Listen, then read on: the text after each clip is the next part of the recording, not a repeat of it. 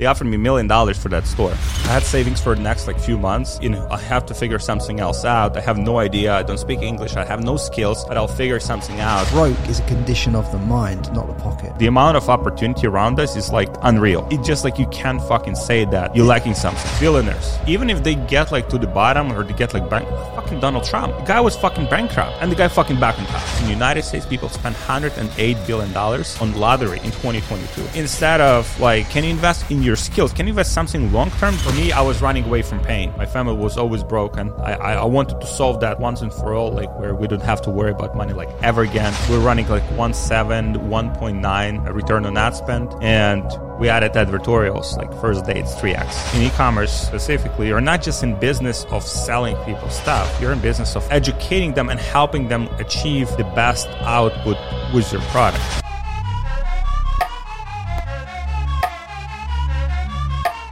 And we are back on my Miami tour of the podcast. And today I've got another e-commerce gem for you guys. This man has scaled multiple brands to over 100 million in collective sales. Alex Fedotoff, welcome to the show, mate. And I'm excited for this one. Thank you for having me, Frankie. Mate, it's unbelievable because I was only speaking to one of my friends in e-commerce that's done man numbers the other day. And I was saying to him that I was getting you on this podcast. And he was like, oh man, tell him, thank you so much, because like since I added his advertorial piece into my business, I've scaled my revenue another $1 million a month. So like, obviously you're known well in the space for everything you do, especially around the advertorials, and I'm sure we'll go into that. But the first thing I want to go into with you is obviously your incredible journey to even make it into e-commerce. So can you give the audience a bit of a backstory into you? Because obviously you've come from Poland, Ukraine area to obviously the US now, living in Miami, and you've smashed it with success, but it's not been an easy journey for you. Yeah, definitely. So yeah, I'm from Ukraine originally, born in 1990. So just that bridge, between like Soviet Union and kind of like independence. So poor family, we never had money. My mother was always like abroad, like, just working, as a nanny, like cleaning houses and stuff like that to provide for us, send us money. Dad, like he was never able to work like physically because he had like surgery, like at the 30 years of age or something. And so he was never like able to work like properly. And so that kind of the environment I grew up in, like tough, kind of very like, the culture in like Eastern Europe, I don't know, you're probably familiar. It's very like, everyone's like very direct, rude sometimes, right? Not sometimes, most of the times, like people pretty aggressive. And so that was the environment I grew up in. Was this close many times to getting into like prison and some dumb shit we were doing. But my kind of like entrepreneurial journey started when I was like 24 years old, and the war happens in Ukraine. And so we're like, and they grabbing everyone. They don't give a shit. They're just grabbing people. Like there's no equipment, like there's no training, and they're sending them east to war with Russia. And I'm like, oh, fuck this shit. My wife is like, she probably was freaking out even more than me. So we were like, okay, we probably better go, and leave the country. And so we left the country, and we went to Poland. At that point, I don't speak English. I have no skills. I have no idea what I'm going to do with my life. And we found a job on a factory, like $2 per hour. We're making these cups for Oktoberfest. So, when people drink beer and having good time in Oktoberfest, we're actually making those cups, handmade, always in dirt, like from, the how it's called, the clay. Like, so yeah, from always the firing, from all the firing of exactly. all the clay pots. It's just going over you, isn't it? Yeah, exactly. And so, so you come home from work and you go to shower, and your shower is pretty much orange, like everything in red, kind of like everything coming, from you, all that, grease and stuff like that. And so we've been working there, and I'm like, at one point, I'm like, fuck, it's like, is this how it's going to be? Like, fuck, it's like, because you're coming outside to see the sun, it's like, let's say you need to pick up something from the outside, bring it inside into the facility, and you see the sun, the birds are chirping, like, everything's so fucking beautiful. Like, and you're in this shitty kind of like environment, and you're like, fuck, is this ever going to change, right? And, you know, probably many people feel this way, right? Kind of like as a fucking rat. Is it a case of like the other people in the factory that you're with, are they feeling that in that moment as well? Or do you think a lot of them are kind of like, they just think that's how life is? I think everyone wants a good life, right?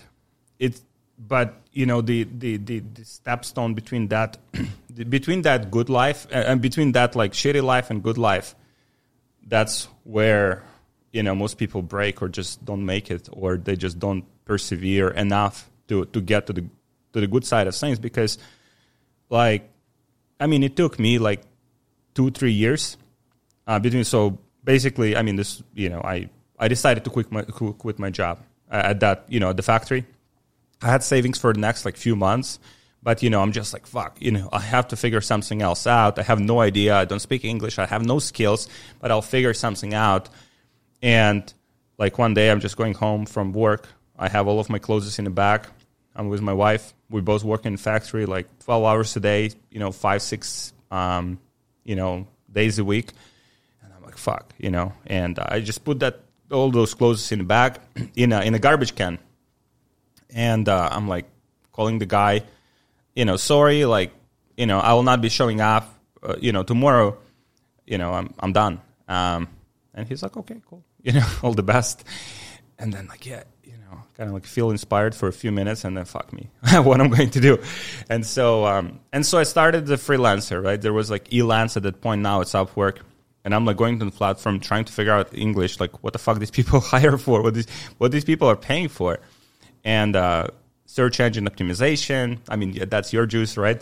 Search engine optimization, like Google AdWords. I'm trying to learn like a fucking maniac. Try to learn English at the same time. Created profile, broken English, you know, kind of like profile. And you know, next 2 years have been like you know, fucking hard. Like you're applying for jobs. You know, mostly you don't get responses. If you get responses, these are for like VA jobs, right? Like I was a VA, like $8 per hour. I still have my profile. It's like $8 per hour. You could hire me for $8, you know, could hire me for $8 per hour as a VA. And so, but that I would apply for anything. And the way I would like, I think that's also like a good lesson for everyone listening is like, whatever game you're playing, you have to figure out your competitive edge, right? So at that point, I was like, first, you know, I didn't have any belief that anyone would even hire me. My self-esteem was such a low point, like that my whole family, my whole life, like, hey, labor job is good as long as like, you know, like, so no one like believed in me. My wife was the person that believed in me and like helping to build my self-esteem to the point where I could even have like, I would sit in the fucking laptop and I would, you know, I could apply for a job, and like I would procrastinate and I would find ways not to apply for a job because I was afraid of the rejection. I was afraid of why would anyone hire me? Why would anyone fucking hire like a fucking, you know, guy who has no fucking skills, has no English, you know? And so that was the starting point from which, you know, I had to build myself up. So, I mean, at the end of the day, I think the key is, and that's what I'm trying to ingrain now. Like I have 2 kids now, and in my kids, the self-esteem, right? Because if they have the self-esteem, they can try things, they can figure out things, right?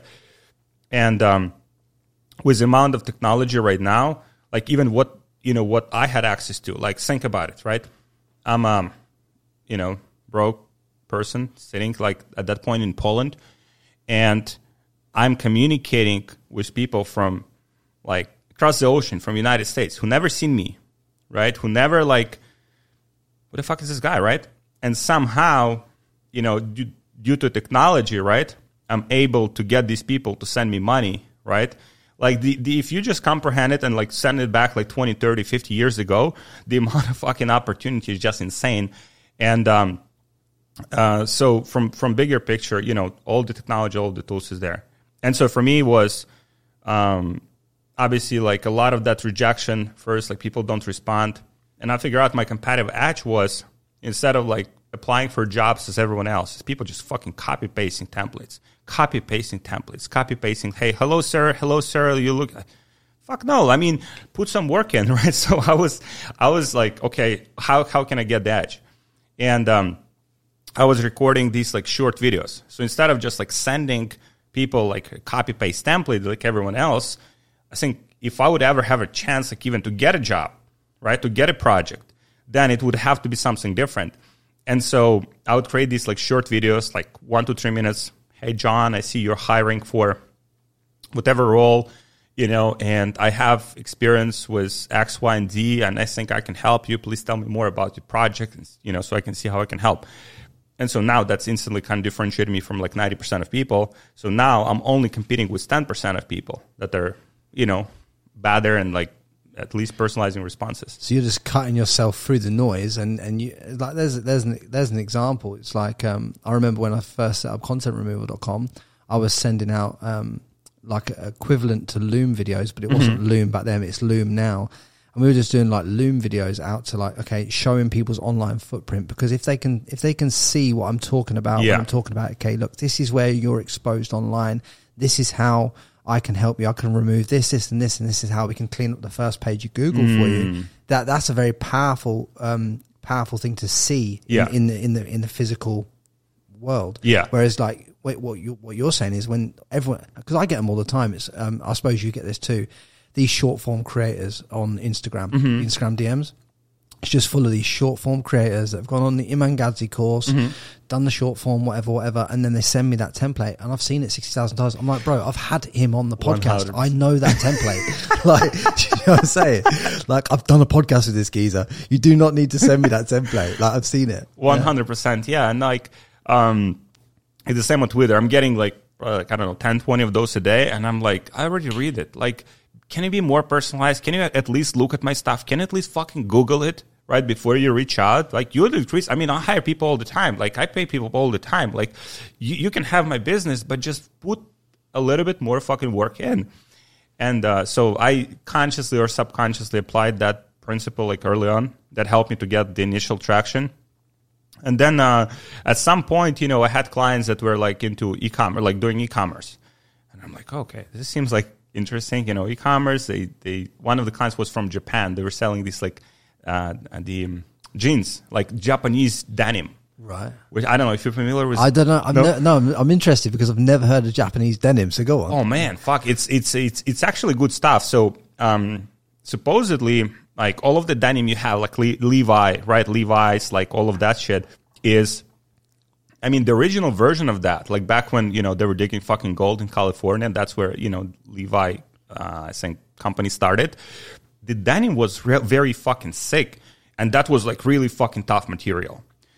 It was good to the point where you could fucking wear that shit like for months, right? Like, and you don't even have to fucking wash it, right? And that old tradition is still up there. Like, it's more kind of like niche, right, and smaller market, but there are people that are passionate about their fucking jeans and denim. And so they were like, we're selling these jeans. It wasn't his brand. He was like reselling products from different manufacturers in Japan. Like, the website is called, I think it's still there, it's called Denimio, Denim.io, like, but it's one word, Denimio. And they were selling these products. And but that just exposed me to the e-commerce model that, you know, the guy was based in France, I think. And he was selling products here from like Japan, and most of his customers probably like United States. So shit, I mean, it sounds pretty cool, right? Like, kind of this blows open your whole mind. It's like, how can he be sat here while selling products from here to another country here, and he doesn't even see the product? Yeah. And at the same time, he was making at that point like 300K a month revenue wise. For me, that was like insane. You know, now it's like, fuck. I mean, it's very small business, very small store, you know. But at that point, for me, it wasn't. He had a team, so that just blew my mind, opened my, oh wow, this e-commerce thing is really, you know, powerful. And but then, you know, I didn't know what to do, like how to start it. And it wasn't until like maybe like, I don't know, another 6 or 12 months at that point, you know, I'm getting better already. I figured out, okay, this is e-commerce. I'm kind of good at it. Maybe I just specialize in e-commerce, right? Like maybe just like instead of doing, because some of my clients were doing like plumbing, some of them doing like bedding, and I was doing like supposedly search engine optimization. I tried to do the best I can. Google AdWords. One guy was in New York, like selling jewelry, like expensive jewelry. I was running Google ads for him. And so bunch of different clients, bunch of different niches. And it's very hard to be good at many things, especially if you're like one person army pretty much. And so, and I decided to like, okay, e-commerce, it seems like interesting. What if I just like become like specialist in e-commerce? And I just cut everything out. Like, okay, I positioned my profile accordingly. I started applying for jobs that are specifically for e-commerce. At that point, I already had a few successes, with this Japanese client and other ones. And so I could leverage that to get more clients. And then one of the clients comes in. It was 2016 or 17. And he's like, okay, I have this like store and I need you to run ads and stuff, on Facebook. So at that point, I already knew about Facebook because, some other clients asked me like, hey, can you run ads on Facebook? I'm like, sure, I can. And I'm like, okay, going to Google, what is Facebook ads actually? No idea. But, figured it out very fast. It was so easy. If you give me that platform like now, like, I'll buy all of the ads I can. It was so easy. Not a lot of competition. Facebook wasn't as like, now it's like 5-7 million advertisers on Facebook. It was, just early days. And so I started running ads for him, and that was dropshipping store. They were sending stuff from AliExpress directly to their customers. I was running their ads. The guy was like a kid from UK, and he was traveling all over the world because he was like spending money on ads. He was getting credit card points or points for the airline tickets, and he was like going to Japan. He was going to like Norway. He would live here, and like he was like had this like dream life. So you're watching it, running them ads, and you're like, holy fuck. And then I figure out, okay, so I know where he buys the product. I know he sends them from AliExpress, right? I know like the price, how much and then I know how much he sells them for. And I actually run these ads and I'm making him profit. I'm like, why wouldn't I do this shit for myself? And so I started, my first stores, and one of them picked up. And that first store, not first, it's probably like third. I made like in the first, a bit more than a year, $4 million. In your third store? Yeah. You made $4 million? Yeah. Are you serious? Yeah. It was, so the products were... I thought you were going to say like $40,000. Nah, no, I guess, Fucking hell. Yeah. And I made $4 million, but 25% profit. Because again, and we were running image ads. It's not like right now you have to be very good with like creative and ads and fucking advertorials. It's just early days. What was that early brand? So it was the B-roll.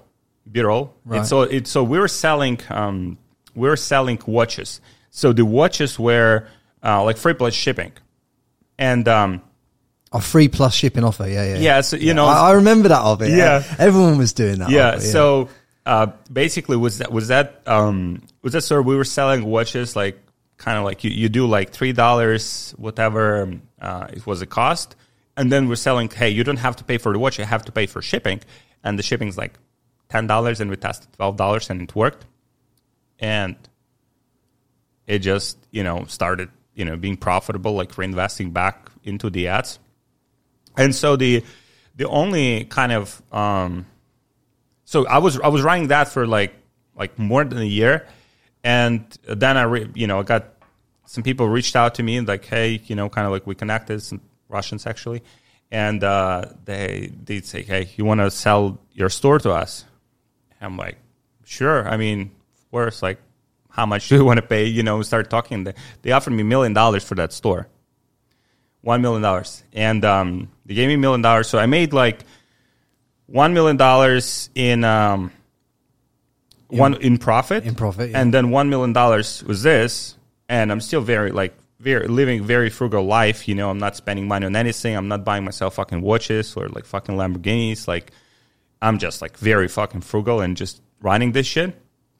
And it was very, like, I think at this point, it's like very shady people, very shady transaction that, I exited that brand, but it worked out. And it kind of is your first experience probably of just sitting there and being like, I've kind of got me and the missus out of this situation that we were facing. Like it's took me a few years. Yeah. I've had to learn a lot of skills, because what there is in that, some people would say that you're lucky to get $1 million for the store. Some people say you're lucky to scale the store to 4 million that quickly. Some people would say luck. I wouldn't say luck. Here's why. Because through that journey, you had to learn so many different skills, SEO, virtual assistants. So virtual assistants helped you with the customer service of the store. The SEO helped you get the store ranked. The ads helped you run the ads. Do you know what I mean? Like all this stuff that you'd learn as a skill before you've even stepped into actual fully e-commerce. I think that's a testament to what you have to be willing to do to get to that 4 million.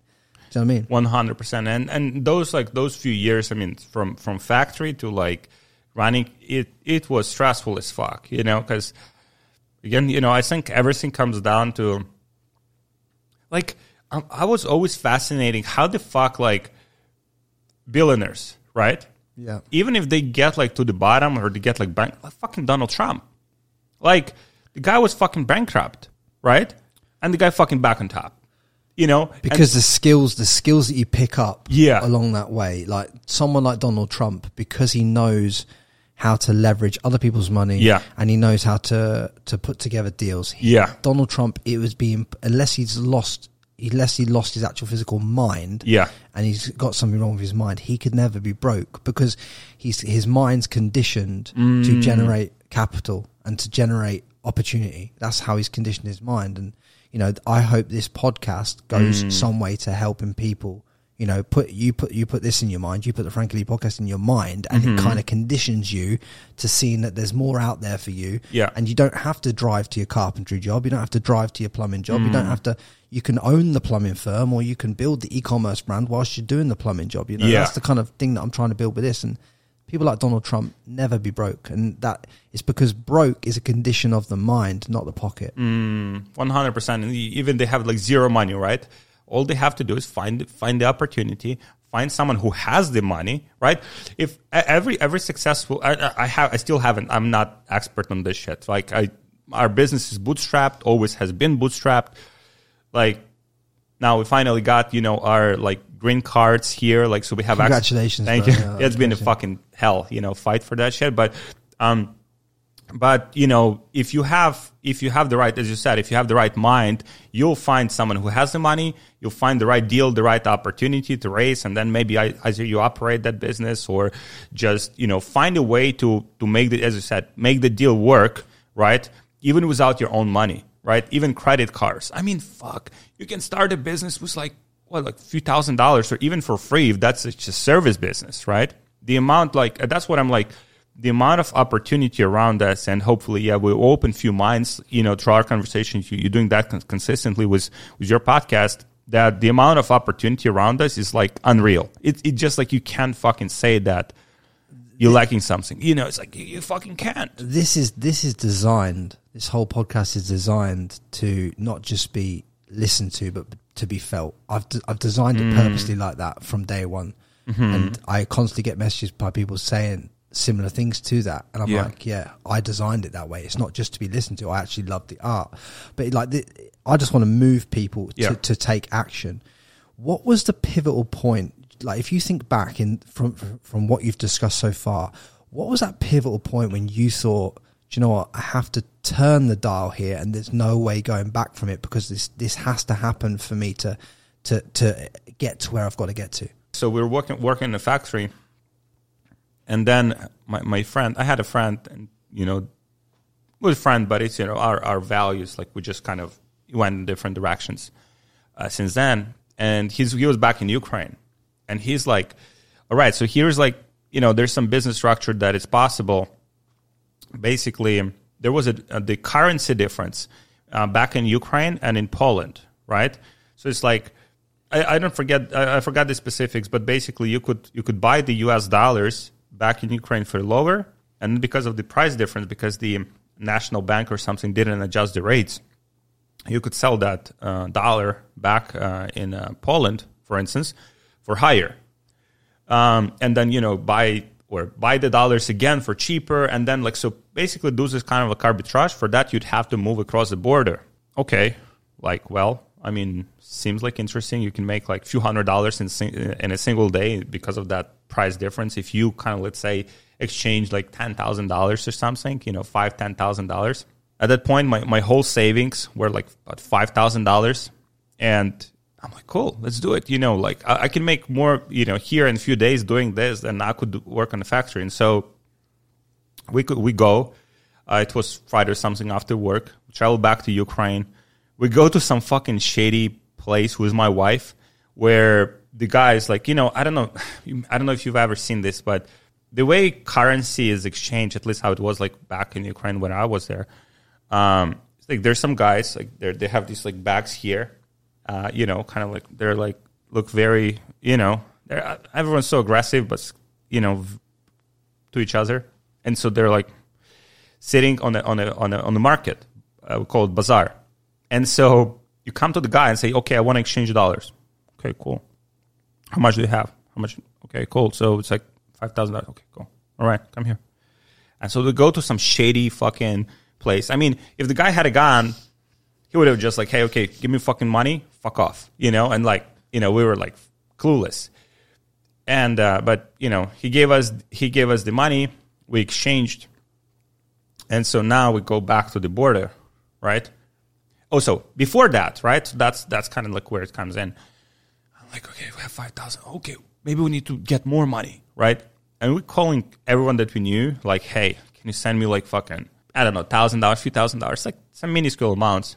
But we want to get more money so that we can have more leverage, so we can make more profit. And then like, hey, I'll give you money back in like fucking 2 weeks, right? Or, whatever. Like we wanted to do this for just make money that way. And everyone said, no, kind of like everyone pretty much like rejected, didn't want to borrow us money.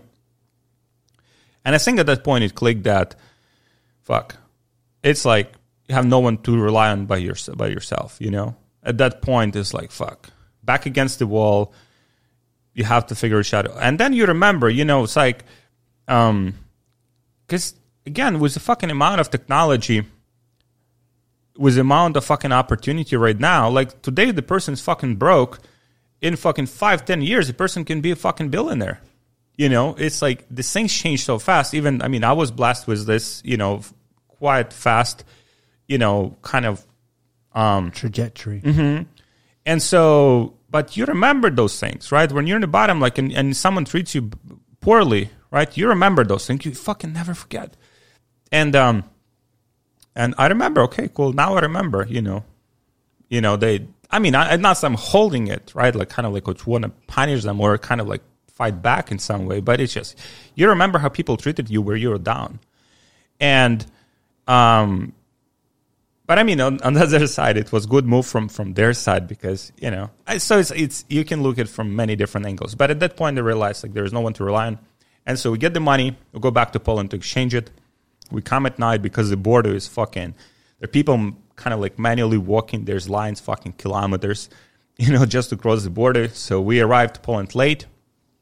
And then we find out while we were late in Poland that this whole fucking scheme just fucking ended because the bank just adjusted the rates. So basically there's no big difference in rates.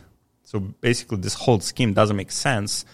Either you buy currency here or in Poland, whatever, there's no big difference in the rates. So this whole kind of like scheme disappeared. And at that point, I remember with my wife, we were walking like in Poland, like at night. And we were like, fuck, this is like, because we're looking for these like small shortcuts, right? Like, hey, and also how many people think. There's like, I was reading stats, like 100 people spent in the United States, people spent $108 billion on lottery in 2022, buying lottery fucking tickets, right? Instead of like, shit, I mean, can you invest in your skills? Can you invest something long-term that, fuck, I mean, people kind of like expecting, People want to, it's interesting you say that because people always want to get lucky. Mm-hmm. They just want this lucky break. Yes. And breaks don't come from luck, in my experience. Breaks come from looking at where you are, looking at where you want to be, identifying the opportunity and the skills that you need to get to bridge that gap and executing relentlessly on acquiring those skills and then applying those skills to your own thing that can allow you to bridge the gap. And that happens, in my experience, over I realistically think you could do it over 12 to 24 months to start to move. Yeah. And then over a 5-year period, you can exponentially increase and move your position to a whole new fucking level. But it doesn't, but if you think about, you recently just got a green card, right? That's been something that's been on your radar for like 5 to 10 years to get to this point. And you've just achieved it, but you've done hundreds of millions in e-commerce sales before that. Yeah. But yet, even though you've done all hundreds of millions in e-commerce sales before that, you think you still don't know whether you've got a country to live in yet. Like essentially, you've lived like that. Yeah. So it's like it's all been like segment. It's like nothing happens overnight. Nothing good happens overnight. Yeah. So lose as soon as I freed the mentality, Alex, where I thought that things were going to happen overnight. As soon as I started to play long-term games, long-term people. As soon as that happened, my whole life changed in terms of I was more chilled. I was happier. Yeah. Everything I did was more fulfilling. Yeah. The client relationships I had were more fulfilling. I wasn't trying to clip quick money and all this shit, and everything was just easier. And I just thought, do you know what? I'm going to get there in 3 years' time. I don't have to get there in 12 months. Yeah. And it's a more joyous journey. Yeah. And I see that like reflecting, because was that kind of like, think about it, right? Like obviously you want to make money and it's fine, right? But it's like, if you're looking at things like from very short-term perspective, that's what we realized. Okay, yeah, we made a few $1,000s like doing this, like in profits. So fucking what? We're back to the factory. All right. Yeah. And then back then, like we were thinking already, want to move to either to UK or to United States, right? Like to live. Thank fuck you picked the United States instead of the UK. I'm realizing that. I'm realizing that now. I mean, now, like knowing what I know, kind of like seeing everything, and the last few years, I was blessed with a lot of success on in our business. I mean, I don't know. Maybe I would live in Dubai or something. Thinking the tax kind of like implications. So, but I think that's a different story. But that shift in thinking happened. That first, no one will figure it out for you, right? You have to figure this shit out, right? Yes, their family, they might be supporting you. I mean, my family wasn't necessarily supporting me. So my family, like, even as we were like, I was working as a freelancer, then we started our own business. Probably I made like, I probably already was like a millionaire when I told them that I'm not working in the factory. And for them, it was like a shocking experience. Like, how the fuck, you're not working in the factory? So, you've just broken a generational pattern there. Yeah. That's what you'd broke. Not just your own pattern, but you broke a whole family generations of patterns, because all they knew was go to work, get a job, work in a factory in Ukraine. That's all they knew. Yeah. So it's like you were the first one to step out of the mold of like, do you know what? I'm going to ask the question, what happens if I want more for myself? And I'm going to see where that fucking leads me, because this is leading me to like, I walk out in the sun in the yard and I'm thinking to myself, oh, great, this is great. I get 5 minutes in the sunshine today. Yeah. It just amazes me how privileged we all are to live in a time like we do now, where every one of us that listens to this podcast can step out and earn their first dollar of revenue online, or their first $100,000 online. And let's be honest, let's not even talk about millions of dollars here. If most people earned a couple of $100K a year online, which is entirely possible to achieve in 12 months, I believe, then you've probably just got yourself out of that.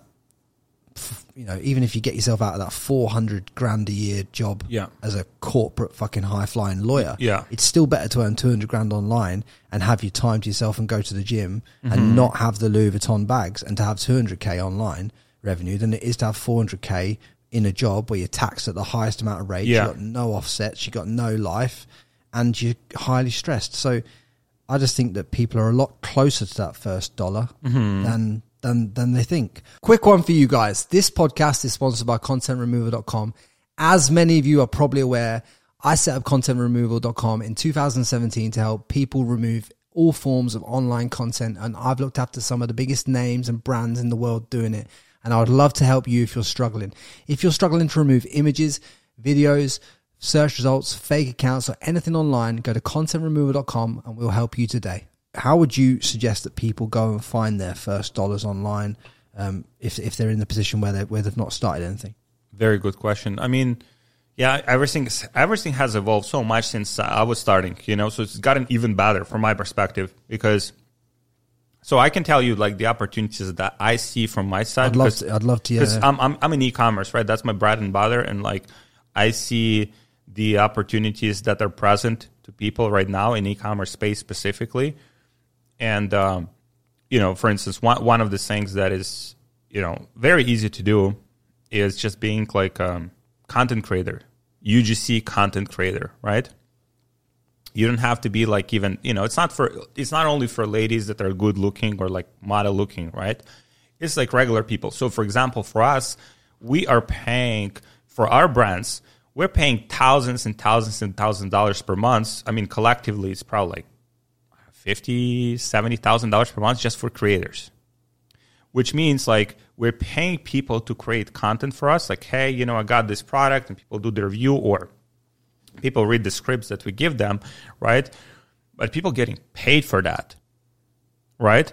So it's like you can be working like, say maybe you're a stay-at-home mom, right? Or maybe you just like, have few hours, after work. Doesn't matter you man or women because there are different brands looking for different like UGC creators. And you can just like, hey, Fiverr, Upwork, LinkedIn.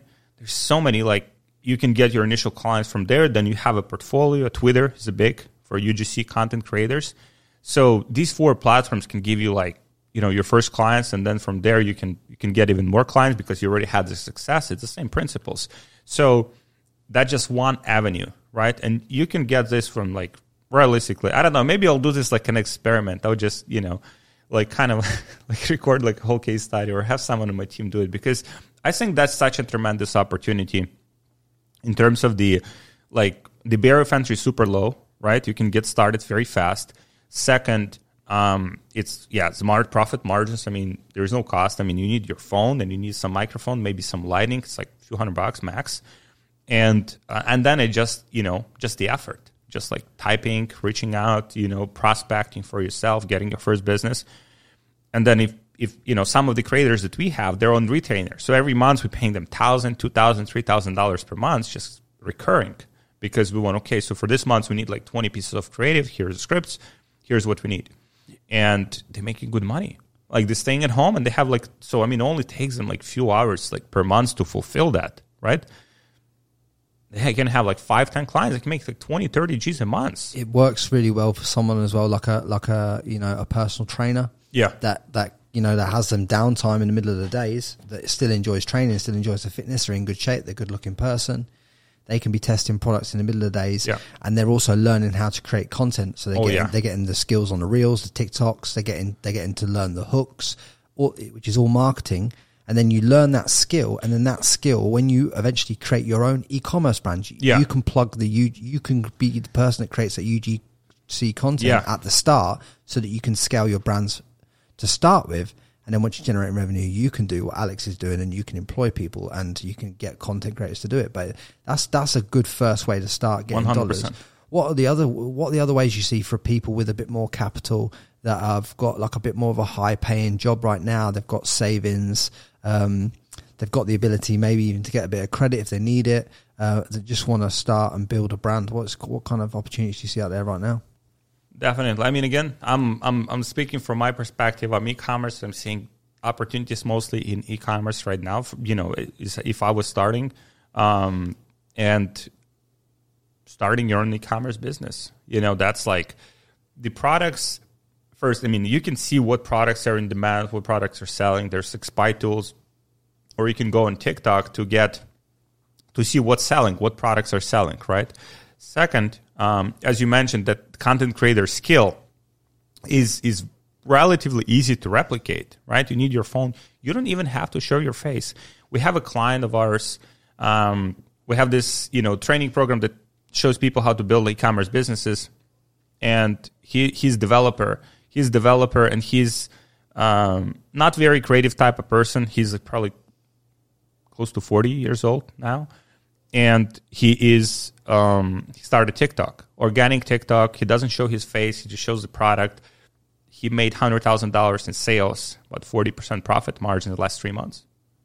I think from that perspective, like leveraging, as you said, and you have the business mentality, right? Like once you have the skill, okay, how you can leverage that skill with even more leverage, right? Because once you have your brand, it's your products, you make bigger, profit margins. Obviously, there's more responsibilities, more overhead comes with that, right? But you can start small and gradually build that momentum up and grow that store eventually to, millions of dollars.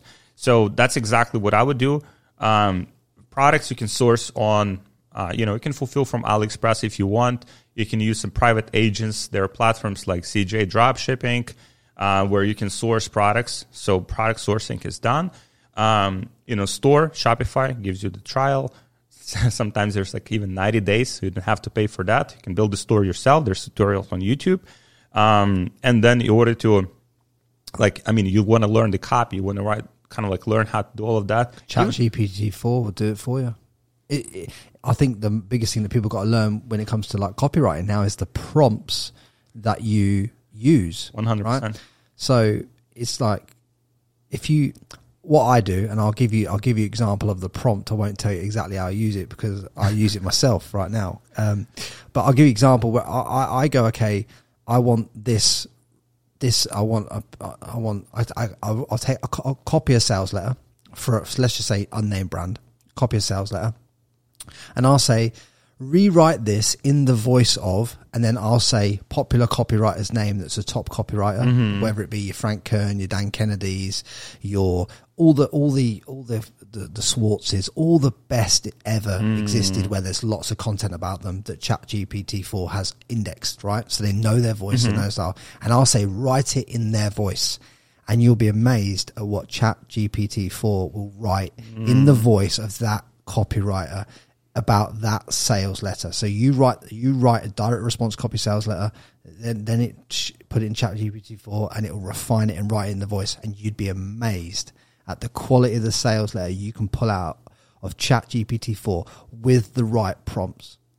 Yeah, it's even, exactly what he said. It's like, I didn't have access to that. I didn't have, when I was starting out, I had to actually write stuff, myself. Like now it's even more simplified, right? So, and you can apply it even as a service business. Okay, I'll write your whole product pages, home pages, write the copy for your whole website, right? You can write emails for people, right? So, it's just so many different avenues, right? Now, the key to get there, because I remember how it was for me, it's am I competent enough, right? Am I competent enough to even apply for these projects, right? And at least, at the beginning, if not my wife pushing me, I mean, obviously we had no money to live on. So, I mean, kind of I was back to the wall. Yeah. And my wife was giving me extra push. But then man, I mean, this was kind of overcoming that belief. Am I good enough? No, you're probably not. Right. But you still have to fucking do it. Everyone is, at some point starting from zero. Right. And everyone needs that initial kind of success to leverage to get even more kind of success and clients, whatever that is. And so I think that, one of the things that people can try is just working for free or working for a very nominal fee. Or even as you said, with your service, is hey, send me what you want, to do, right? I'll get it done. I'll show you that I know my shit, right? And then you can pay me. I love that, right? It's a very simple offer. It's a irresistible fucking offer. Yeah. 100%. Obviously, if people want to work with me initially, it depends on the clients. I'll only do an offer like that for my ideal clients, and I know they're ideal. So ideal clients to me are people that are creating content online. There can be content creators, they can be celebrities, they can be brands, they could be whether it's an e-commerce brand or a commercial brand, in terms of, but they're my ideal clients. One, I know they're qualified for the retainer prices that we charge. Two, I know that when we remove content or do whatever we're going to do service wise for them reputationally, that it's going to generate them revenue. So I'm not selling them removal, I'm selling them revenue now. Not so I've just gone, okay, well, yeah, you get content removed, but the bonus is if that costs you 7.5K over there, you make 50 grand over here. So it's like, it's a it just makes everything no brainer. I think that's how you've got to move as a service based business in this space, because service based businesses, they're great for cash flow in certain respects, but they're not as good as an e-commerce business when it comes to the multiple when you sell it. So you kind of play in between those lines, in it. Like you got the businesses that you're building, I would say, are the long-term assets that people should build. But I think that in order for people to get the skills to be able to do that, I think you first need to play the service game, play the freelancer game. You've played the freelancer game. I never played the freelancer game. I went straight from sales into service-based business, but it was a bit like freelancery at the start because I didn't have any employees and this, that, and the other. I didn't have any people around the world. So I think stack the skills and then apply the skills to the relevant niche and the relevant stuff, and you can kind of see it. But you're so right when you said, just go on TikTok, see who's running ads, see who's running ads on Facebook, see what products are trending, because you know if it's trending or they're running ads to it, they're selling it. So you know the product is proven. So you don't even need half the spyware tools that people say that you fucking need. Like, you can just pick a rather generic product, and if you're a good UGC creator and put your spin on it, you'll sell a lot of those units. Yeah, exactly. So the market, I mean, overall, it seems like, I mean, for me, kind of like observing that many things are getting commoditized, right? I mean, probably UGC creators will get commoditized. Probably some AI will be like so realistic at some point. There's already like AI avatars where they can say, "Hey, Frankie, this is Johnny," like, you know, and they're kind of like, they look more and more realistic. I think it was like next like 5 years, like probably UGC content creators will also be commoditized. Right. So at that point, you know, you'll have to figure something out. So the technology is moving, like, you know, like with all of the taxi drivers, right? Like Uber came in, boom, you know, a few years, the whole industry is like democratized. You know, there's like one big like ecosystem. You know, the price is like, I think it's too present in New York because the mafia is, like, I think, still controls. That's what I was told. The taxis, right, where it's like they can kind of like charge a lot more, you know, for the service, right? But other services, they kind of like get democratized over time, you know, there's competition comes in and everyone has like a, you know, leveled like playing field. But right now, I think for the next few years, you know, it's an opportunity. And at the end of the day, it's kind of like, again, I understand this spectrum. This is my industry. This is my, you know, bread and butter. That, you know, the companies that will do well, right? Like, okay, UGC creators can be replaced, right? Or kind of like, so you only have like few avenues where you can improve, right? So that will be, for instance, like overall like selling stuff, right? I think because of the, like you mentioned, like advertorials and that kind of stuff. And this is applicable to e-commerce mostly, like learning how to communicate, right?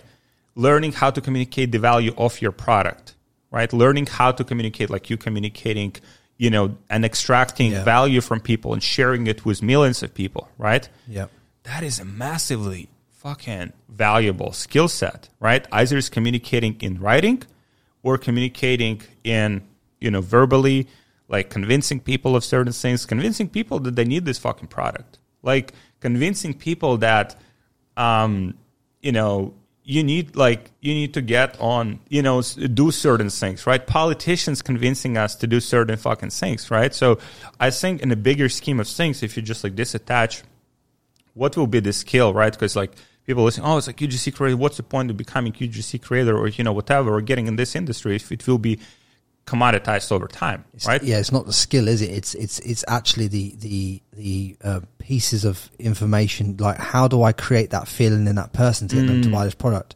so how do I communicate better?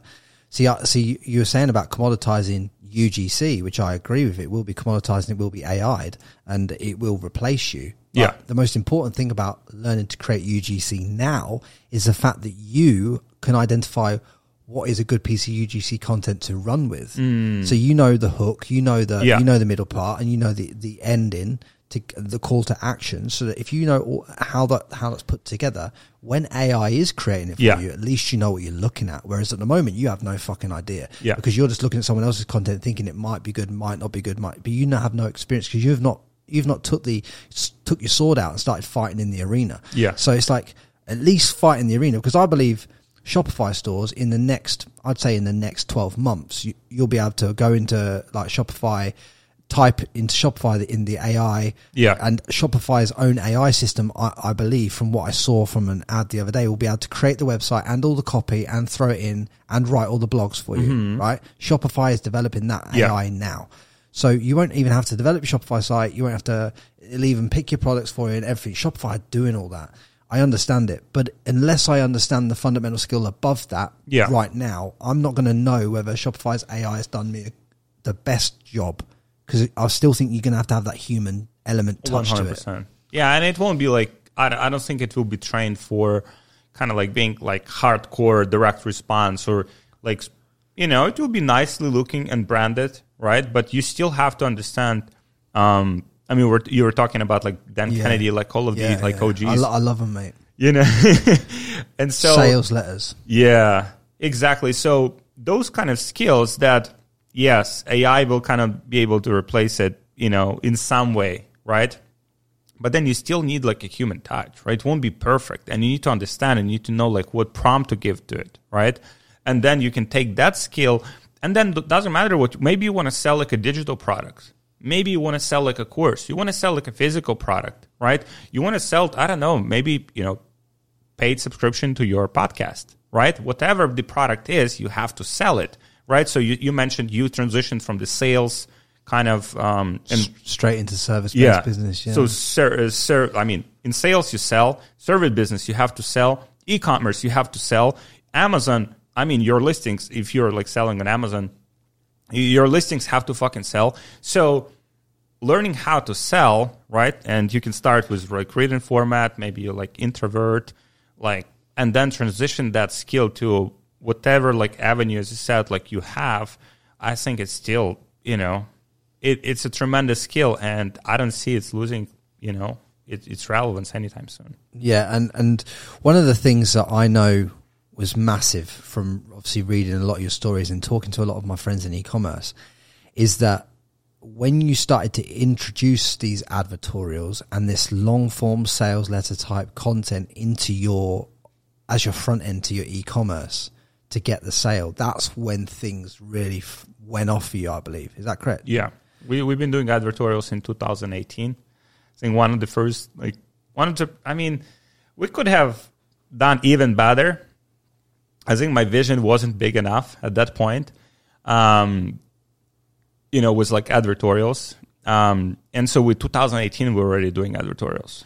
So break down how you came across advertorials, because what I couldn't understand, and I wasn't thinking about advertorials back then, but I couldn't understand, because long form sales letters to me is what websites should really be. Yeah. We've gone back to the days where it's all like glossy wiggles, low text, this, that, and the other. But I believe that the best websites are the ugliest ones in the world. They just have the name at the top of the page, a few links, and then one long form sales letter with a call to action at the bottom, like a Frank Kern style, like Dan Kennedy, like all these people, long form sales letters, because you're only like one long form sales letter away from millions of dollars 100%. on the table, because especially with a content removal type business, this and the other. I've got one on my website.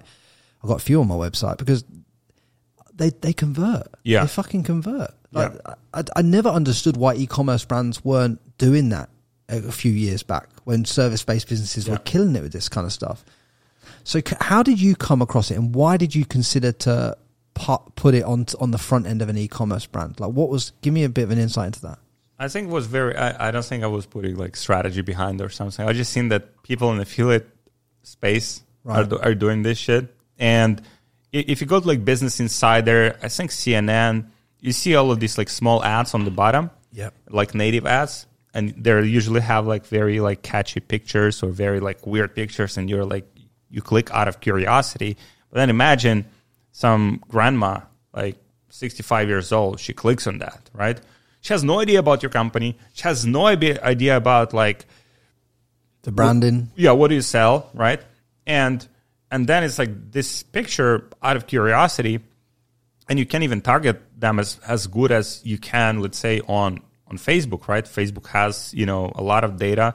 On native, it's a lot more like raw. It's like 65 plus. There's not much targeting unless, it's just which websites it show up for. But, it's very broad audience. So you have to convince that grandma to give you the money for the product she sees for the first time in her life, right? And so now, obviously, understanding, you kind of like, let's say you sell like a back pain product or sell like a beauty product for women, like a cream so that can eliminate wrinkles. So the problem is there. The awareness is there. They know they have wrinkles. Like they know they have wrinkles and probably they already tried like 20 different solutions. Yep. Now you have to convince them that, your product is the best. And so you kind of like go through that whole process, discrediting all other solutions. Like that's why it didn't work for you. That's why all these products didn't work for you. But that's why it's like you did 99% of everything correct. But like, or let's say you did like 95% of everything like wrong, but there's like one thing that you are like missing, right? And so that one thing is what will make a difference, and that becomes the unique mechanism of the product, right? So every product, whether it's like supplement, like vitamins, it needs to have something unique, right? Because in these industries, right, like by definition, let's say if you're selling, I think they're just different kind of products. I'm just sharing kind of like what we do because we're in a very competitive space, like makeup, beauty products, extremely competitive. If you just sell like a gadget that just looks good and like very fascinating, then you can just sell it by the looks of it. Then you don't need advertorials, right? It just looks good.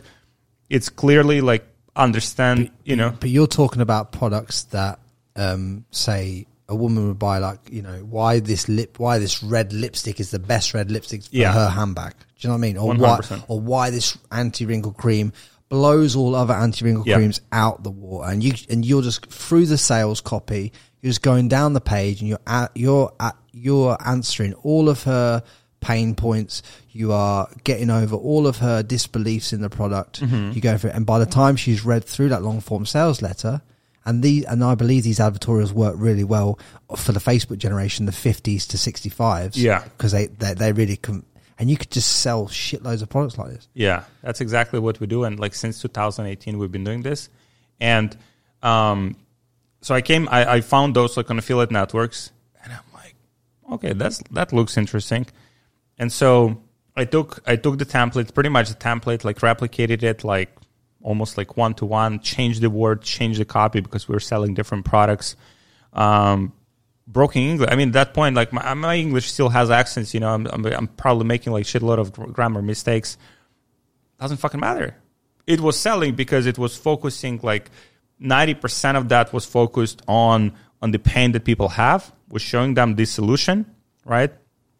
And people are like, yeah, it seems like a new shiny object, right? You have to think about from the perspective, I think, of like shiny objects, like because what people haven't seen, right? Or maybe the product's even the same, but you can change the perception of your product. And I think like if you can craft the perception, I mean, that's what politicians fucking do. Like they paint the picture, right? Doesn't exist. Most of the times they don't fucking deliver on what they say, right? But they paint the picture of this like beautiful, it's either Trump making America great again or, whatever, like the big kind of like picture, people visualize it. Yeah, everything will be perfect. I mean, fucking healthcare will be free, which will never be. But, they sell people on this idea, right? And convincing them that this is possible. And so, and I think that is the greatest skill in the world. Like, you can apply that skill in any industry. You can apply it to like e-commerce, selling, whatever products. I mean, it's always the same product. You have to convince, and I wouldn't even think like about like masses, right? You have to think about one person that you have to convince. What do you have to tell that person to convince them that first, I mean, they have a pain, right? Second, you have the solution, right? convincing them why other solutions didn't work for them and why they should buy from you. And I think that is, if focus on mastering that particular skill set, and it's easy to master really, because the easiest way to master is just go on affiliate networks, see how they're selling their products. 100%. Go on ad libraries, see the best ads and how they're selling this product, and just connect the dots.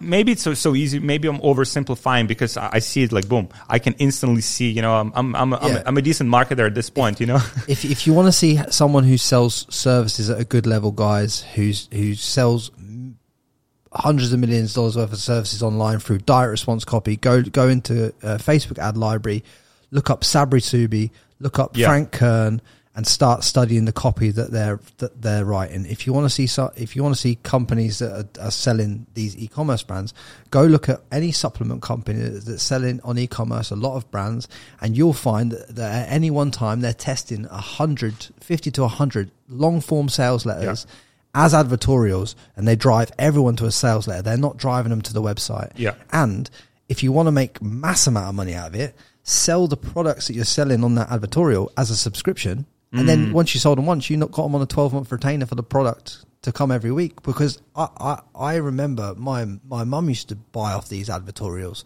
these random fucking things that she get 12-month subscription for. Wow. In America. And it's constant rebilling cycles. Yeah. Advertorials, I think, are the greatest thing to ever hit e-commerce and anything really. Yeah, definitely. And knowing how to convince people about the value of your product or service, right? Even service. It's also, as you said, your service is you can sell it as well with sales letters. So let's say I do. Yeah. Trust me, I know this. I know sales letters, because sales letters are 80% of my revenue of all my businesses have come from sales letters. Because I don't.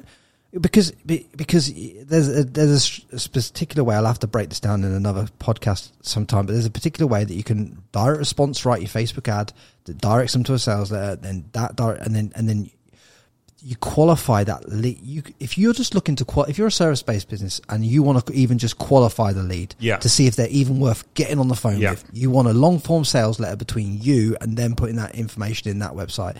Because if there isn't, you're going to be ringing, and your people are going to be ringing people that are not even qualified to get on the phone with you. Oh yeah. Because sales copy is to qualify the person just as much as it is to disqualify them as well from being your client. And that's how I use sales letters for a service based brand. I mean, but I just think the way that you're using it is just totally different level, because you can say, I saw David Fogarty show people how to do this actually on YouTube with a lemon scrub. Oh, lemon scrub, yeah. The lemon scrub thing that he did on YouTube. That was an advertorial sales letter role. So there's so many videos out there showing people. You've got videos on this. Yeah. David Fogarty's got videos on this. Anyone that's listening to this podcast can just go and see these advertorials in real time from the tutorials that you guys have showed, plus see all these. It's just mental how much opportunity there is if you're willing to do it. You should never be sending someone, ideally, to your website to unless this is very, someone who's already knows your product. Maybe you can send them from your if they bought from you already, right? Yeah, they already know your brand. Yeah. They already trust it. You don't have to kind of create obstacles on their journey to buy. You just send them to the website. But unless that's already that kind of person, or maybe someone who's maybe you do retargeting, it's someone who's seen your website, seen your ads, they're kind of very hot, right? So you don't want to, again, create extra obstacles for them to buy. But unless it's those kind of small buckets, 90%, 95% of people, you will have to, as you said, qualify. You have to convince them that your product is the one that they need. And again, why all other products didn't work for them? Because most people will be selling products that are commoditized in some one way or another. I mean, if you're selling a cream, you're selling a back pain device, you're selling, 90, 95%, or even services, right? Services are commoditized as well. What's the difference between this provider and this provider? It's this website, right?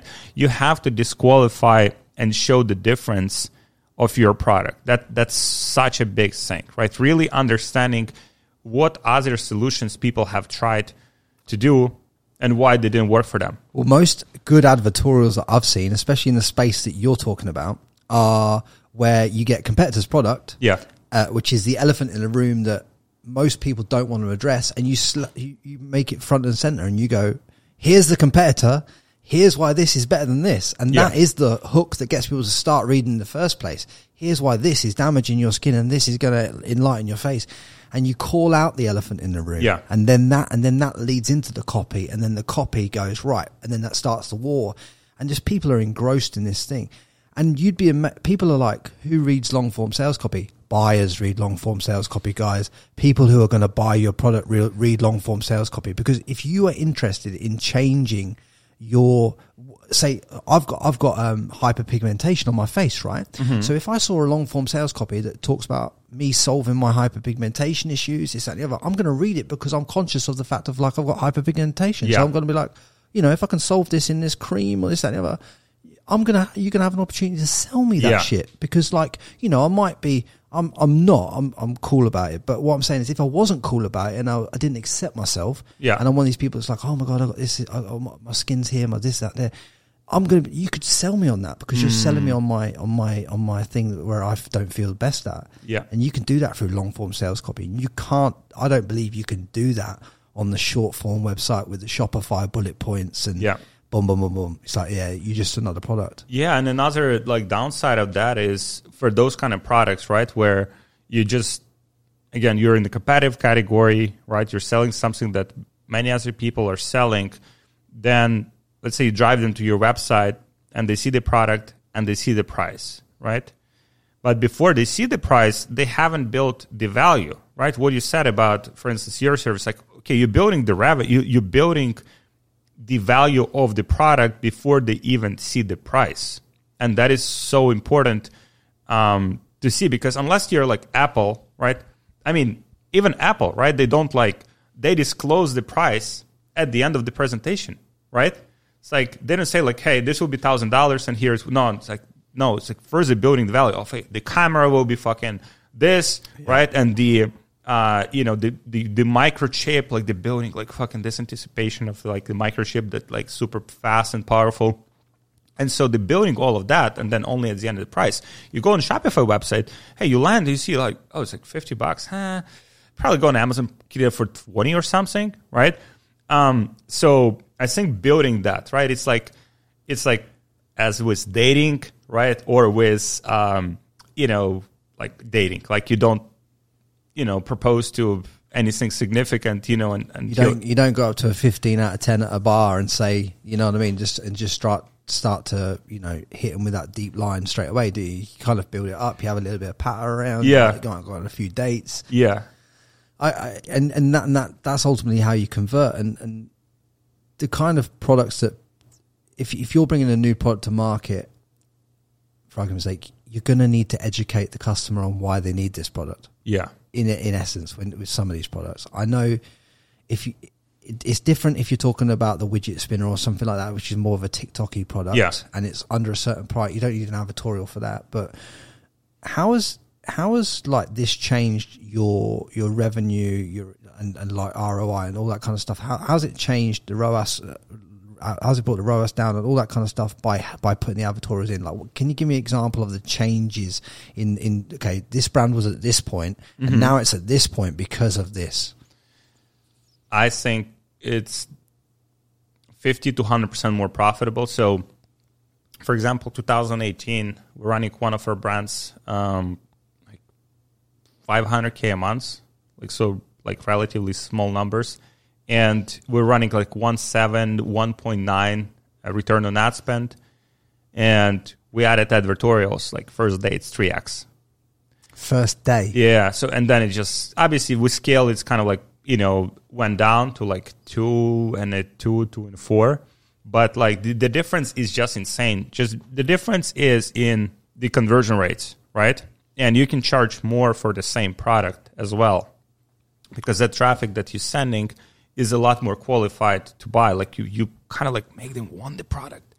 Before they even see the product, you made them want it. Like, how much is that? I want to see it. Like, I really wanted this product. And then, then they see the price. Oh, it's only this. Okay. And do you keep it a certain price point on the page? So is it products over $50 but under $100 for argument's sake? Mm-hmm. These kind of is that the kind of sweet spot for the product price? Yeah. We usually we sell two different categories of products. So one is gadgets, right? Yeah. So with gadgets, we're trying to be like $100, $150. Yeah. So it allows us to have about $100, $120 like gross margin to get a customer. So if our CPA is like $80 to get a sale, we're profitable. Even if we're at 100, we're still profitable. So it gives us the competitive edge to spend more on ads and get in front of more people. If we're selling consumable product that is, let's say, like under $50. Bigger picture. If the product is like, again, $20, $30, something kind of like, I think in terms of those like frameworks, as you said, like TikTok or some other products, if the product is $20, you don't need like editorial. Like you can just like, hey, here's a product, here's how much it costs. If it's visual, you can show like results of the product. Boom, $20 is not a big kind of like, you don't want to slow down people and make them overthink that purchase, right? $20 I think is a benchmark. Up to like $30. You can even push like to $30. But above that, you need to like pre-frame, you need to pre-qualify that click, right? Before they click. So sales letters, like kind of like more aggressive like editorials, that's usually about like $50, $70. In my experience, ideally, we're just going above like $100 because of the margin structure, like economics, and just to be able to spend more on the acquisition and be profitable still. The advertorials that I love that everyone uses and everyone gets conned with is not conned with, but like, it's fucking obvious. It's an advertorial. Is face cream, and it's made to look like a news ad. And it looks like it's come from the Daily Mirror in the UK or the Sun or something like that. It's made to look like a news ad for whatever country they're targeting. Mm-hmm. And it's honestly on a different domain, like thesunnews.com rather than the Sun. Like, and they make that advertorial on that, and then the call to actions in the copy to buy this cream, like new cream found out to take age off you in 4 years. Like it's just some call to action on it, and it's just. And you'd be amazed. These things must convert like an absolute motherfucker. Otherwise, people would not be using them. And I see them all the time, like used. Is that kind of? Do you use some ones of that? We kind of like with claims and everything. There's people that kind of like playing this on the extreme of things, where they're like the claims are just like outrageous, right? Yeah. And I think that like there's like a sweet spot there where. You want a big promise, but you don't want to be like too big promise, right? Yeah. Because then product doesn't deliver the promise, and then people are not buying again, right? With consumables, with creams, if your goal is profit, like on the front end, then you can go like pretty aggressive, right? Just but if your goal is to just get a customer, have them try the product, and have them come back. Then you just want to be like find a sweet spot between like being aggressive and kind of like also maintaining the saying things that the product actually delivers. There's also Facebook ads policies. There's like FTC that's kind of like controlling. Yeah, you got to hit the notes. What are you doing to increase the back end revenue? So are you upselling them just on the same product they've just already bought? Which is a classic one where you bought one, do you want to buy 2 or 4-pack or whatever this? Are you doing that? And plus, are you doing subscriptions? And what other tactics do you implement to make the back end revenue work? Definitely. So one of the things that we do is we are offering like membership. So let's say if someone buys the product, and we're like very clear about this. Like if you want the membership, like we have like VIP membership club where you can get all the products with like 40% off on the website. And also you get like some special deals. We have like a private community. We also have like a course that, if it's in beauty, like, hey, how to apply makeup, the best like skincare routines, stuff like that. Some, pretty much like valuable content that would help people to maximize the results, even like diet plans, like what are the diet plan to maximize the effectiveness of your skincare routine. And so for that, it's like basically the offer is like first upsell is like, hey, you want this product for free or this product for free? And if you're getting one of these for free with your order, maybe it's like another bottle of cream, or maybe it's like a, smaller bottle for free. But if you're getting it, it also will enroll you into the automatic membership. You can cancel it up to 14 days, right? So you can get the product, cancel it. You won't be charged, no problem. But then if you do it, then, it's let's say $19 per month that you'll be paying to be a part of the membership club. And then, from there, like you can also cancel anytime, but you will be getting credit in our store. You'll be getting all the products with the discount that you want. Some people do the auto ship. Wouldn't do that. But you can get any products on the website, access to content, access to community. So it's kind of like the model where we merge, this kind of like the course education part of things. Yeah. So how to use the product. Yeah. Because that's a key. I mean, I'm buying like different things as a consumer myself. There's a brand called Nootopia. Like it's a big like nootropics brand and company. And so this selling you these like big boxes of like different nootropics, so to make your brain work better, to be more productive and stuff like that. But then as part of that comes, they send you the book, right? And there's like education. And also there's like a mini course that kind of like guides you through different aspects of how to maximize the output of your brain, right? Yeah. Because I think this is where like, I think it's a big opportunity for brands as well, as you said, for, why they're not using like advertorials or video sales ladders, let's say on Facebook, VSLs, right? Or YouTube. It's the element of education where you're not in business of, in e-commerce specifically, you're not just in business of selling people stuff. You're in business of educating them. Consumer, yeah. Educating them and helping them achieve the best output with your product. Now, this will obviously depend on different kind of, products. But even let's say if you're in the fashion, right? Hey, the best styles you can have, right? Or how to like match colors correctly, right? Or how to, let's say if you're selling like fashion products, apparel products, educating customers how to get the most output from what you just sold them. And I think that's where like the big opportunity, obviously it's, health, fitness, those are the easiest. Like, hey, 10 exercises to help you get the best, output from this supplement, right? You're buying the supplement. Hey, here's like the exercise stack and here's the video training pre-recorded for you. You can just follow the training. And we also have the community. So if you want any advice, so one of the brands like just crushing that model is called V-Shred. Oh, mate. So fucking this geezer. Honestly, I saw old V-Shred. He's a quality guy because he filmed a piece of content. It's genius. He put like the fake Joe Rogan curtain behind, and he's done the podcast as if he's getting interviewed on Joe Rogan, and he's used that as the photo that leads into his advertorial. Oh, really? So did he use like his voice or no? No. So the photo is of him shot as if he's getting interviewed on Joe Rogan. Oh, wow. But no reference. No reference to Joe Rogan. But your eyes would tell you that that's Joe Rogan's studio, judged by the backdrop. So he used that as his lead in things. Another thing I was going to say is, I think if you're like a brand like, say, even like Matt Kelly's brand who's been on here, like Space Goods, like running 50 different advertorial variations, educating people on mushrooms, why they should take this mushroom brand of chocolate thing, would absolutely crush for that brand. Like, because it just send it off. I mean, I don't know if Matt's doing that or not. I might have to text him after this, but I was thinking that probably about 8 weeks ago. Why? Because I saw their ads on Facebook and I was like, why are they not running advertorials? Like, because those ads, if they were advertorials, would bring over the older crowd onto that type of stuff. You kind of missing out. I bet if I looked at the customers for that business, they're between a certain age point, probably about between 18 and 40. Whereas advertorials would get people of 40 to 55 to 60, I reckon, into that brand and create lifetime value, and you could sell them on the subscription through the long form sales letter. Yeah.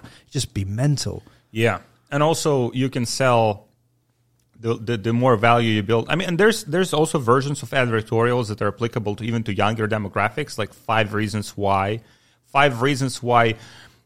this product is blowing up on TikTok. 5 reasons why performance conscious professionals love this product. 5 reasons why this product is can enhance your like brain performance. 5 reasons this product is the best selling product in 2023. 5 reasons why this product is on the wish list for your target audience, right? So, and these would be like very simplified version of advertorials. I think that See why Peter Thiel swears by this brain enhancing supplement. Do you know what I mean? Like, and then you have that as he's using that product. No. What I'm saying, you were just ready to buy it. Like, Do you know what I'm saying? But you can have the news. Peter Thiel uses this product to enhance his brain type heading, and then straight into an article about your product. It's like I see it. Yeah. So many times. I see it so many times done badly, but when it's done well, this thing crushes in e-com. Yeah. Like it really crushes. And your numbers are proof of it. With the brands that you've done over 100 million plus, way over 100 million now in collective sales. But I won't release that number, but we were speaking about it before the podcast. Mm-hmm. Smashed it.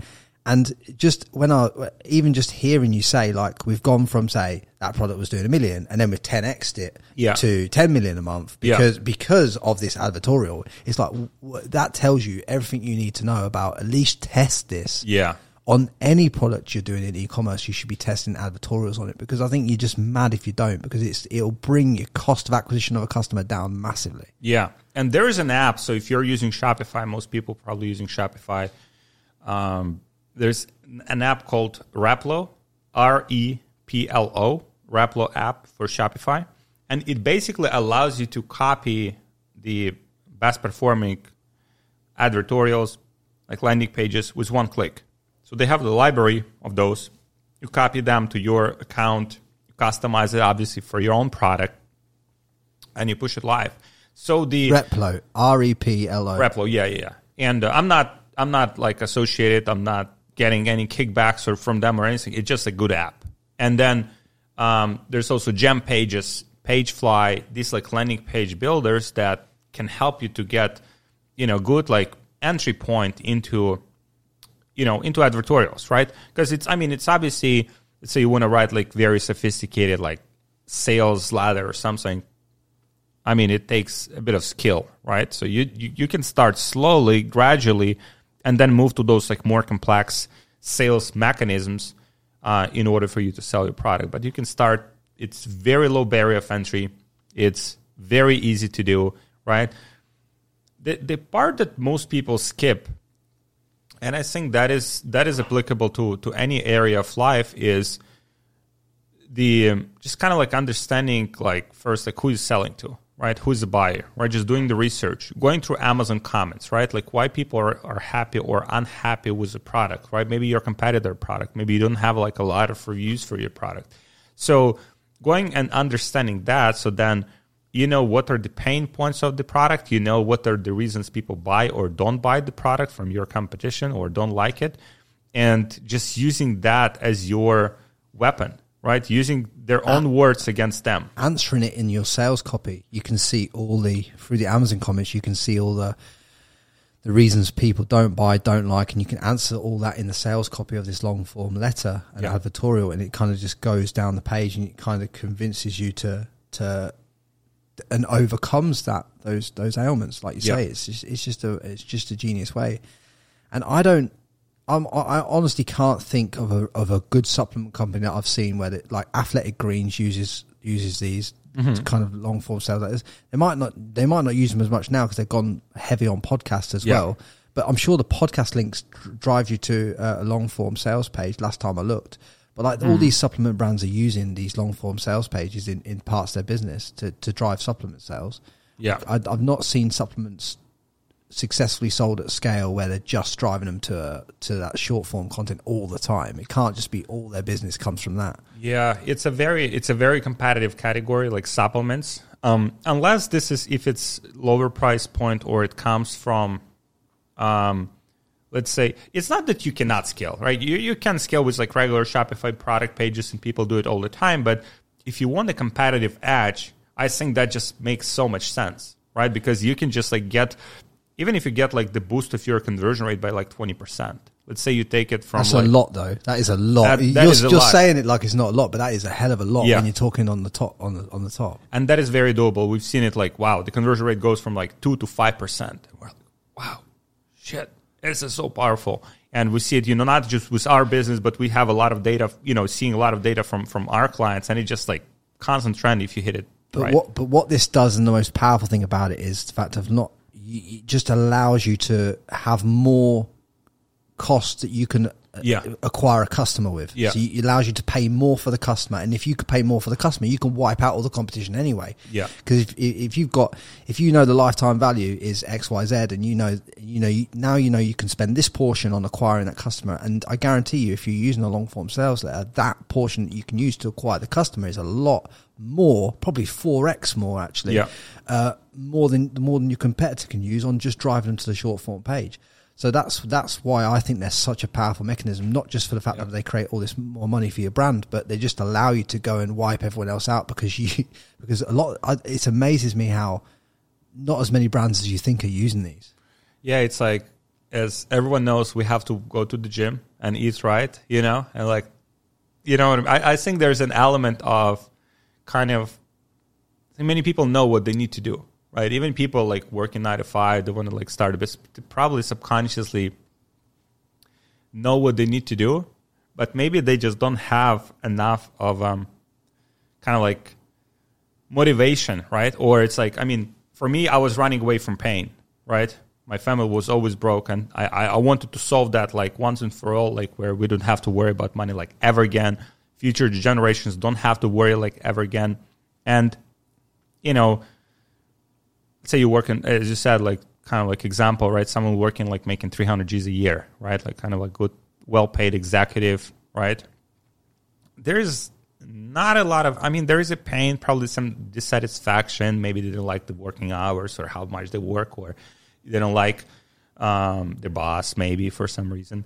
And, but the amount of pain is not enough, right? Right, okay. And so... And I think that is like, yeah, my e-commerce business is doing well. It is okay, right? So, but on the other side, it's kind of like driving towards like, people run away from pain towards pleasure, right? What is pleasure? Like, getting my business sold for like 100 million, right? Like, everyone can say that. Yeah, I want my sell my business. But it's like, do you obsess about it? Like, do you want it so badly that every second is spent on making that happen? Because if it was, you'd find a way to make it happen. There's no fucking way. Humans are so like, the brain's so powerful. Like, you put humans on fucking Greenland, you put them on a fucking, like, they live in Arctic, like they live in some coldest, hottest place on planet Earth, and you think like, how the fuck, like why did they move out, right? And because we're adaptable, right? As long as there's enough pain, right?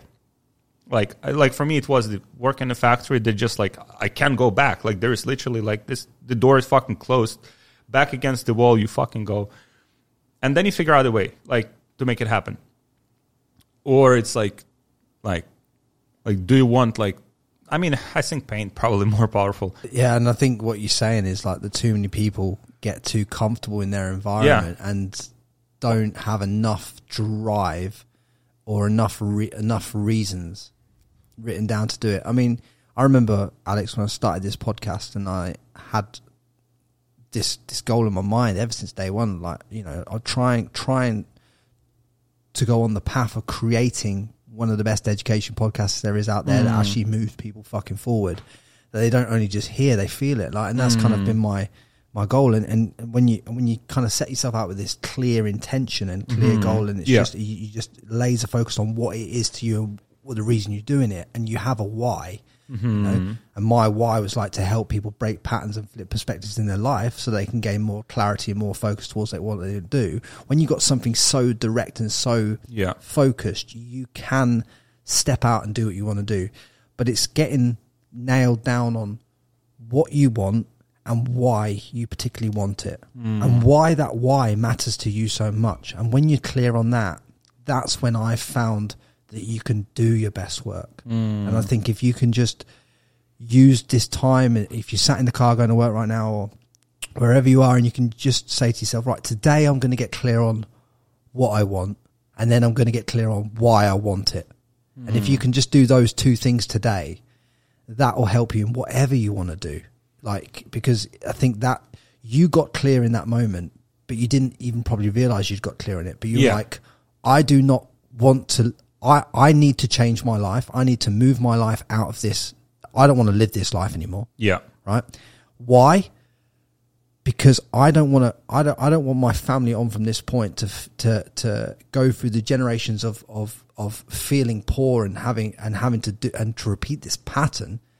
Your why was like attached to a mad amount of pain. Yeah. Same way as Gary Vaynerchuk's was, and same way as other entrepreneurs in the past have been. And it's like, it's attached to so much fucking pain. There's no turning back from that amount of pain. Cause it's like, fuck this.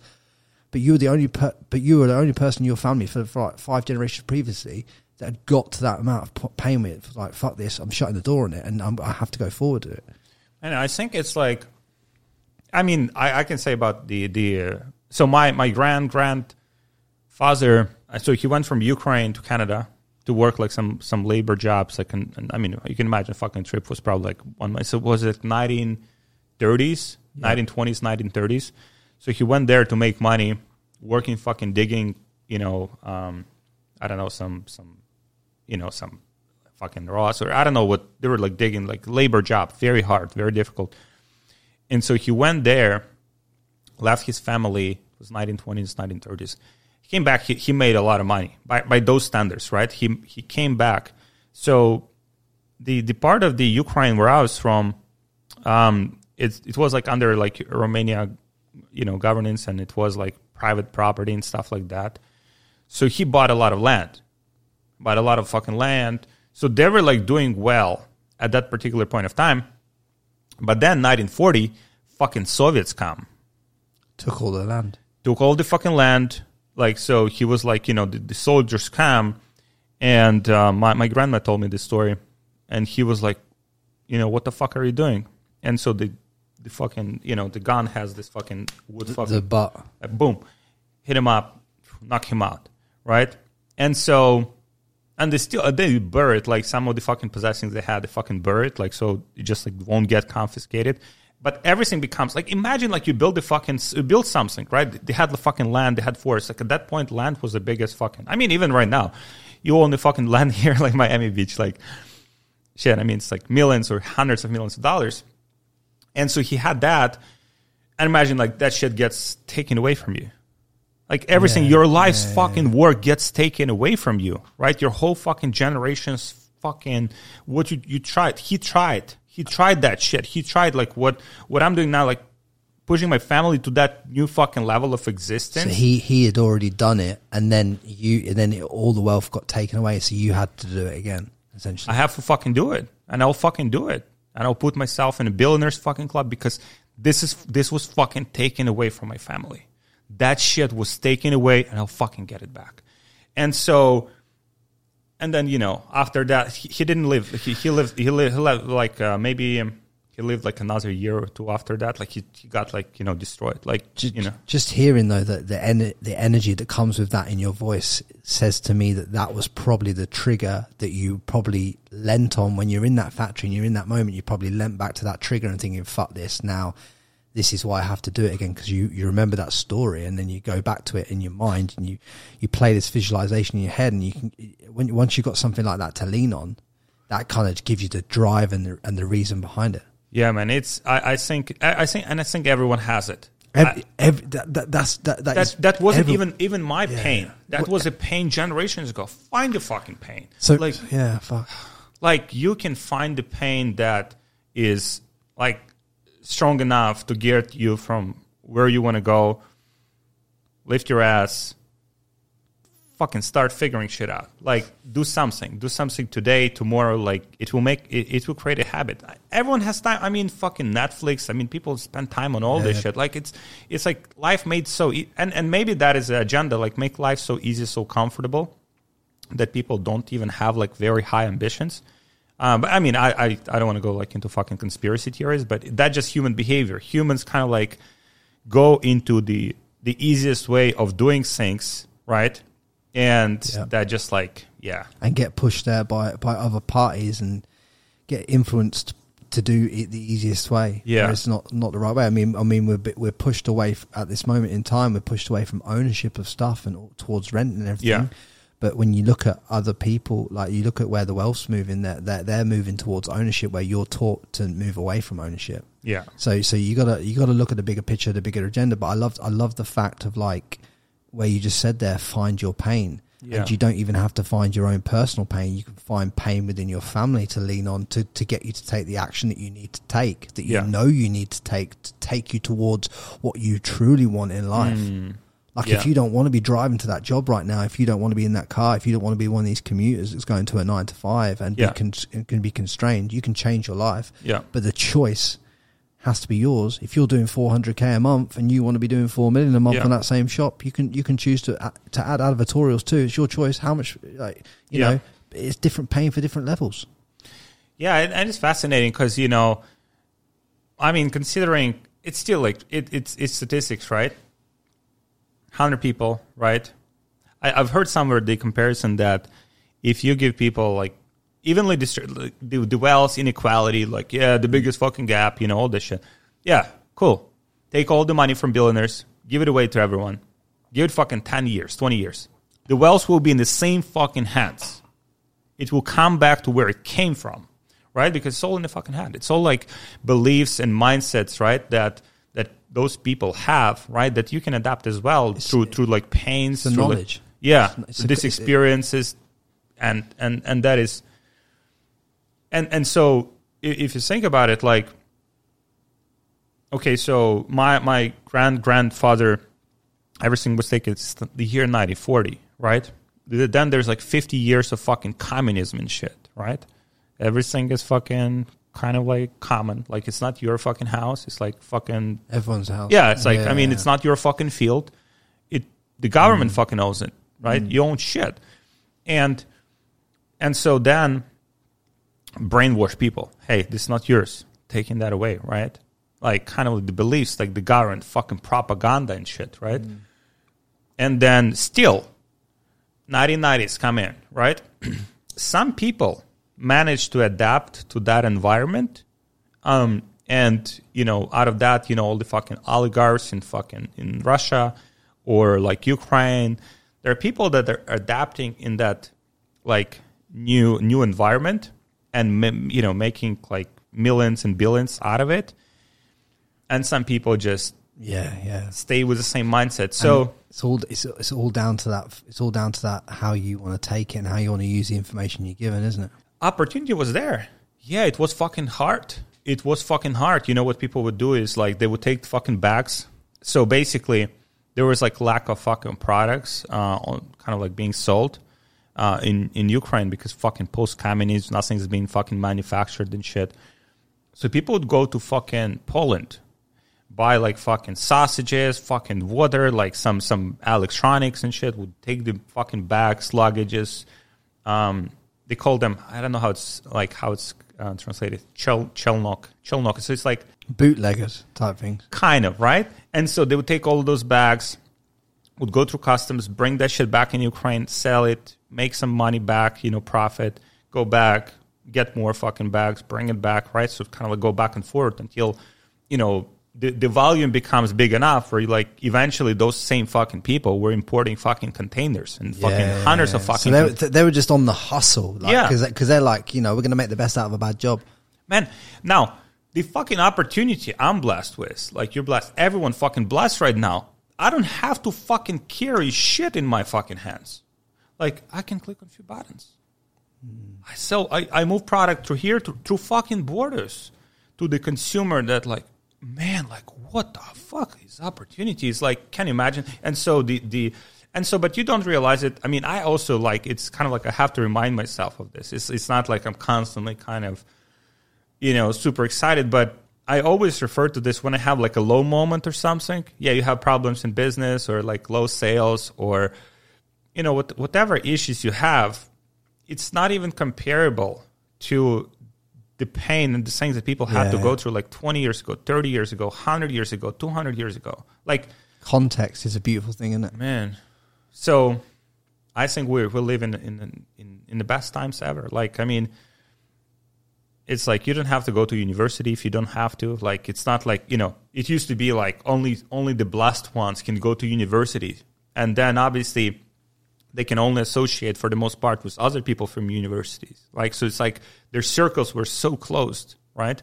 Now it's like you can build your personal brand, you can build your e-commerce brand, you can build a service business because everything's open. It's all, everything you just said there is so true because it's all predicated on your decision. And ultimately at the moment you're in a time in the world where you've got the abundance of opportunities and all you need to do is make a clear decision towards what one you're going to go and put yourself into first. It's simple as that.